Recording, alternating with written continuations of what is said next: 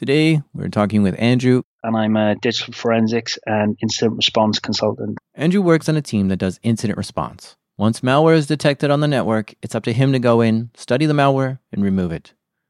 Andrew, do you like doing this kind of work? I love it.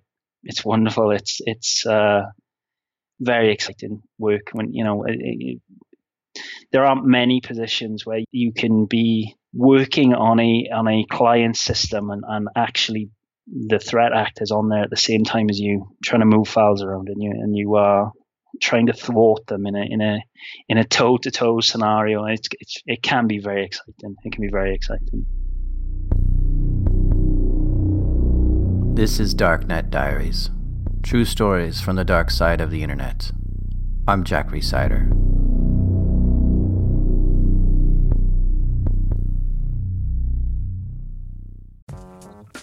Support for this show comes from Varonis. Guess how many files the average employee can access on their first day of work?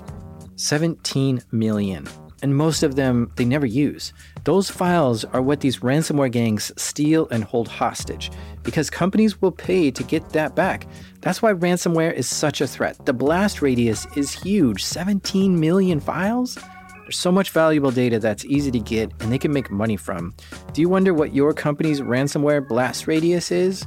Varonis does a free cyber resilience assessment and tells you how many important files a compromised user could steal and whether anything would beep if they did, and a whole lot more. They actually do all the work, show you where the data is open to, if anyone is using it, and what you can do to lock it down before attackers get inside. They also can detect behavior that looks like ransomware and stop it automatically. You can even get a break on your cyber insurance. If you want to learn more, visit varonis.com/dark. That's spelled VARONIS, varonis.com/dark. Andrew works for a security assessment and digital forensics company. Other companies hire his team to come in and do security work. It's actually pretty common for a company to outsource their security team to someone else. It's expensive and hard to maintain an internal group of security experts. So Andrew is often seen traveling around, taking care of threats in his clients' networks. And he wants to share an interesting story with us today about the time he faced a hacker in a company that develops cutting-edge technology. The client is it's a global firm. It's a technology firm. And we were looking at we had to go on site in one of their European bases to work with their team there. We won't give the name of the company, but this company in particular spends a lot of time and money developing new technology. They have a full R&D department and is working on cutting-edge tech. In fact, they're developing tech that no other company is developing. So one of their most precious assets is intellectual property, or otherwise known as IP. So the company wants to make sure there aren't any hackers stealing this information. It started off as a compromise assessment. Sometimes companies hire a security team to examine the network to see if there's any evidence that a hacker is in the network. They wanted us to go in, put some stuff in their network, put some stuff on their endpoints, just have a look around, use the intel that we'd already built up in the team during the engagements that we'd done previously, and just basically have a look around and see what came out. So the team starts examining the logs in the network, and they look at different security devices and network activity. The security assessment involved using intel that my colleagues had seen elsewhere in other engagements for APT groups, and they spotted a few pieces of evidence which I'm not sure exactly where it was. It may have been specific malware that they'd seen used elsewhere, but they were able to identify that there was an active threat actor in that client's environment. He mentioned APT and threat actor. This is the worst kind of hacker to find in your network. The term threat actor is just a fancy way to describe someone who poses a threat to your network. But an APT stands for Advanced Persistent Threat, and it describes a group of highly skilled and motivated hackers that have a specific goal of what they want to accomplish. But what's more is they often have significant resources, such as being sponsored by a nation state or simply well-funded. So I've been told it's state sponsored. I mean, it's in the east, I guess. The group itself has been known to infiltrate other technology companies. To be attacked by an APT means you're facing a very skilled and serious attacker who likely won't go away easily. It's extremely difficult to detect an APT in the network. Someone has to have studied that APT for months or maybe years to understand the malware they use in their tactics, and then publish that data to the world. Then if we detect certain malware in the network, we may be able to link it back to that specific APT. But the problem is once that report gets published, other people have access to those techniques too, and the APT group may change their tactics to be more covert. In this case, the malware found in the network matched exactly the same malware that someone had published in a report, which linked it back to that APT group. So we spun it up to, the company that I work for spun it up to a full incident response engagement. And I came in as part of the team that was doing some of the forensics work. So they would ask us to take a look at the data that they were collecting. This process is fascinating to me. The forensics team first identifies and isolates the malware, and they study it, and they develop a profile for that malware. Things like file size, file names, and the activity the malware is doing. Is it reaching out to the internet? Is it trying to access something internal? Is it using specific ports? All this gets collected, and so now we know the indicators of compromise, or IOCs. This is given to another security team, which they can use to look for those IOCs in the logs, which would then reveal more places this malware has been in the network. These teams would continue to feed each other information to learn and detect more and more about this APT in their network. And then that went on for a few months. Why not remove the malware right away? And it's a good question. We do get asked a lot why we don't immediately remediate. The client environment, it's a global company. They have a lot of satellite offices, quite a complex infrastructure. So what we would do, and this is quite common for all IR companies, is that you'll have like a monitoring period or a discovery phase where you will look for where the threat actor is active in the environment, what tools they are using, try and identify how many backdoors these people have into their environment. We wanted to get as accurate a picture as possible as to where they were active, where they were coming in, where their ingress points were, where they were moving data out, because we had seen that. Just so when we came to remediation, it wasn't a case of we were removing some of their infrastructure only for them to come back in the following week somewhere else that we hadn't seen. The other concern there is that they know that we are onto them. Once you do that remediation, once you do that kick out, they know you're onto them, and they will change their tools and their tactics and their procedures, and that makes you blind, I guess, depending on what else you implemented.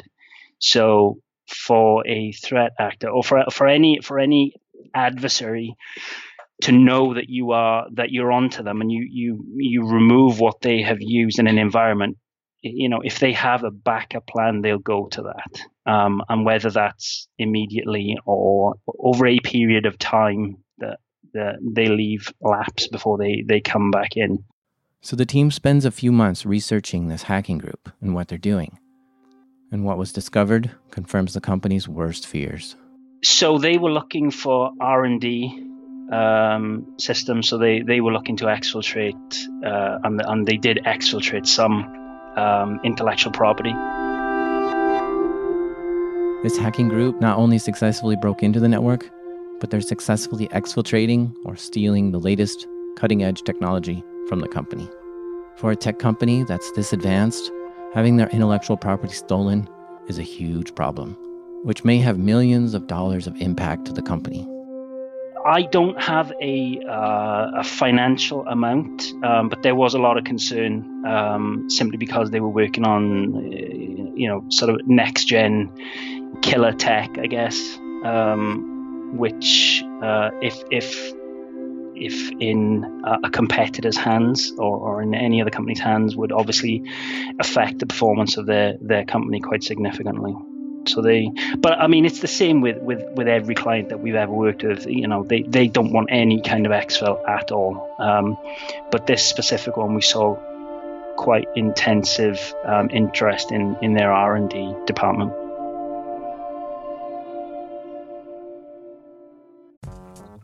Support for this episode comes from Oracle for Startups. I think I have to buy a new phone this week. This one I have is running out of space, and it's just too slow for my modern usage. But I wonder if startup companies have this same problem, where they start out with some cool new technology to run their business, but over time it starts to slow down, and their underlying architecture just can't handle big customers, large spikes, or the growth that they hope to have. How does a startup find technology that can grow with them? Well, Oracle has this startup partnership. It's cleverly called Oracle for Startups. The idea is, even though you're a startup, you can tap into the cloud computing power, expertise, and connections of a big dog like Oracle.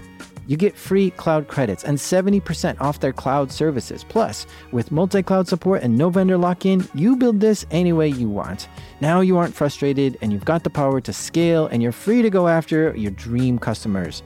Don't stay stuck.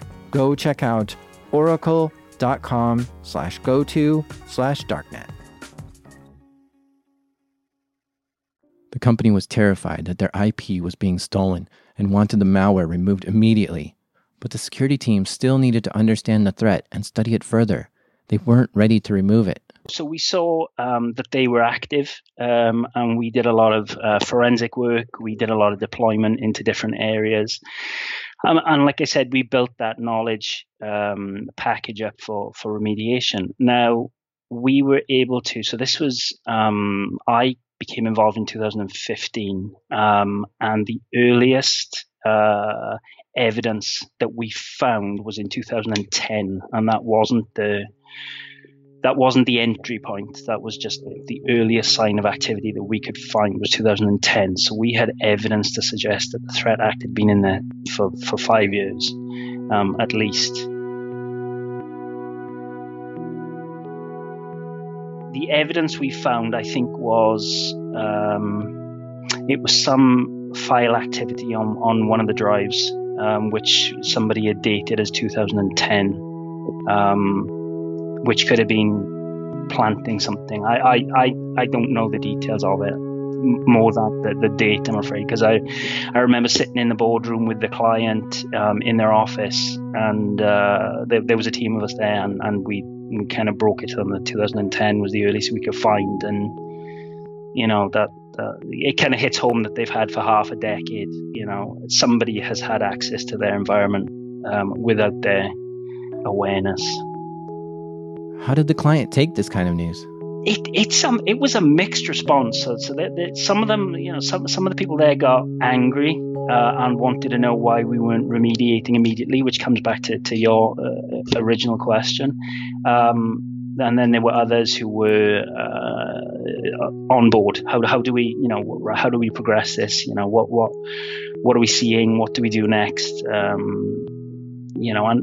And there was fear, obviously, because like I said, it's a technology firm. They have their R&D, and they want to be the best in the market, and they want to know what's being filtered out the door. But if we're only sort of coming into their environment in, I think it was early 2015, it was before I started.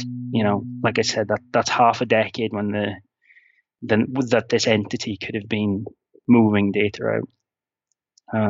So it was a mixed bag of emotions, and all completely understandable. It's at the end of the day, we're strangers sitting in a room telling them that they've been owned for a long time, but that we are not in a position yet to remediate because we're not ready. It's a difficult subject it's a difficult topic then to discuss with any client. So the security team goes back to studying the APT to collect even more data. We were still seeing activity during the examinations, during the monitoring phase, during the discovery phase. And it was quite interesting because they were active. We could see lateral movement. We could see them doing things like basically logging in to make sure that stuff was still sitting on these endpoints, that they could reach out to certain, C2 communications, updating their tools. It's interesting to see them do it, because these guys in the background who are logging in and making sure that their malware is, it's still running and deploying newer versions. It was I don't really want to say it was interesting to watch, because obviously this is a company's livelihood, but from a detached perspective, watching how they functioned was very interesting. So now that a few months have gone by, the forensics team feels confident enough that they've collected enough information that they can remove the APT from the network once and for all. They've discovered the potential ways it got in, and what logins it's used, and where it's gone, and what it's done. So it's time to remediate and finally kick this hacking group off the network. But all of a sudden, the activity from the APT stopped. In the weeks up to the remediation, the threat actor had gone quiet. Had gone very quiet. We weren't seeing any kind of movement. We weren't seeing anything really, which usually means that they've either succeeded in what they came to do, or something else. So Andrew and his team are all ready to clean this off the network, but he has to fly to the office location to do the remediation. So he packs his things and heads to the airport. He's scheduled to do the remediation in just 2 days. I was sitting in the airport waiting to fly out, and my colleague phoned me, and he was supposed to have been coming out with me, but he some last minute issues and couldn't be out there. So I was kind of there was a few of us going out, but he couldn't make it with me. But he phoned me up and he said, "Have you seen the news?" And it wasn't headline news. It was just some kind of financial news where the firm that we were working for had been the subject of a buyout, a very expensive buyout attempt by a company that was from the same part of the world that we believed the threat actor was from. As soon as my colleague phoned me in the airport, and I kind of told everyone else that I was flying out with, and it was kind of a I wonder, penny drops kind of thing. And this is obviously, it's a what if, right? That we don't know for sure, but the timing to me seemed, awfully convenient. And like I said, for the last couple of weeks, the threat actor had gone quiet, and then all of a sudden, out of the blue, came this attempt at a buyout, and it was for a phenomenal amount of money. And it came as a surprise to everyone. But when I actually told the people I was working with, there was that kind of, I wonder if that was what was going on. And that got me thinking about how these companies they get compromised by these state sponsored groups as a means of due diligence, I guess. Has the company, how much are they worth? What kind of IP do they have? What kind of, what's their R&D department look like? As a means of, should we buy them? Can we make money off it? And the client has designed something where it could be the next big thing. It could be the next big thing. And it just makes me wonder whether or not they are the subject of these compromises as a means of some other third party conducting due diligence.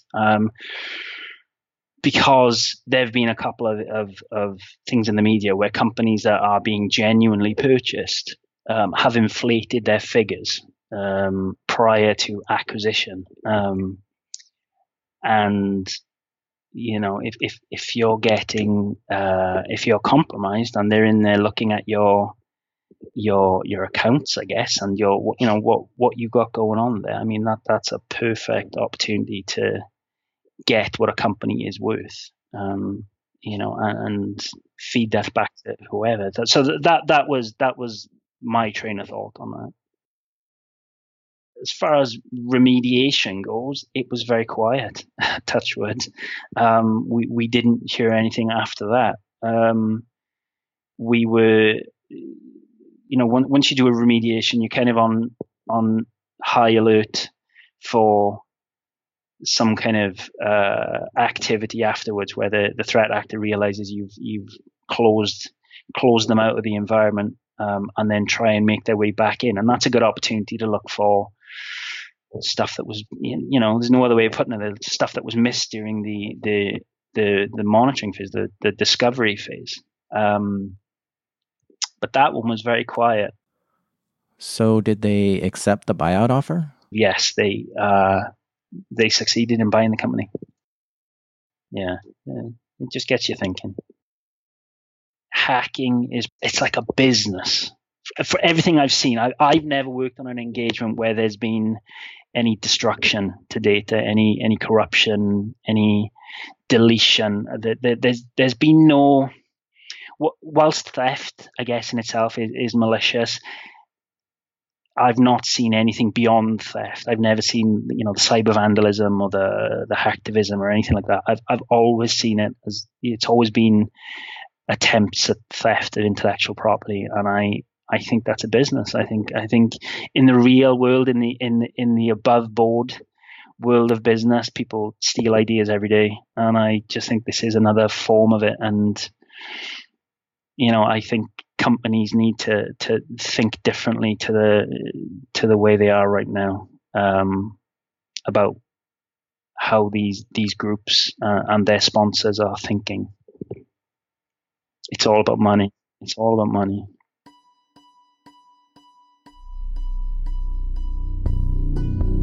You've been listening to Darknet Diaries. For show notes and links, check out darknetdiaries.com.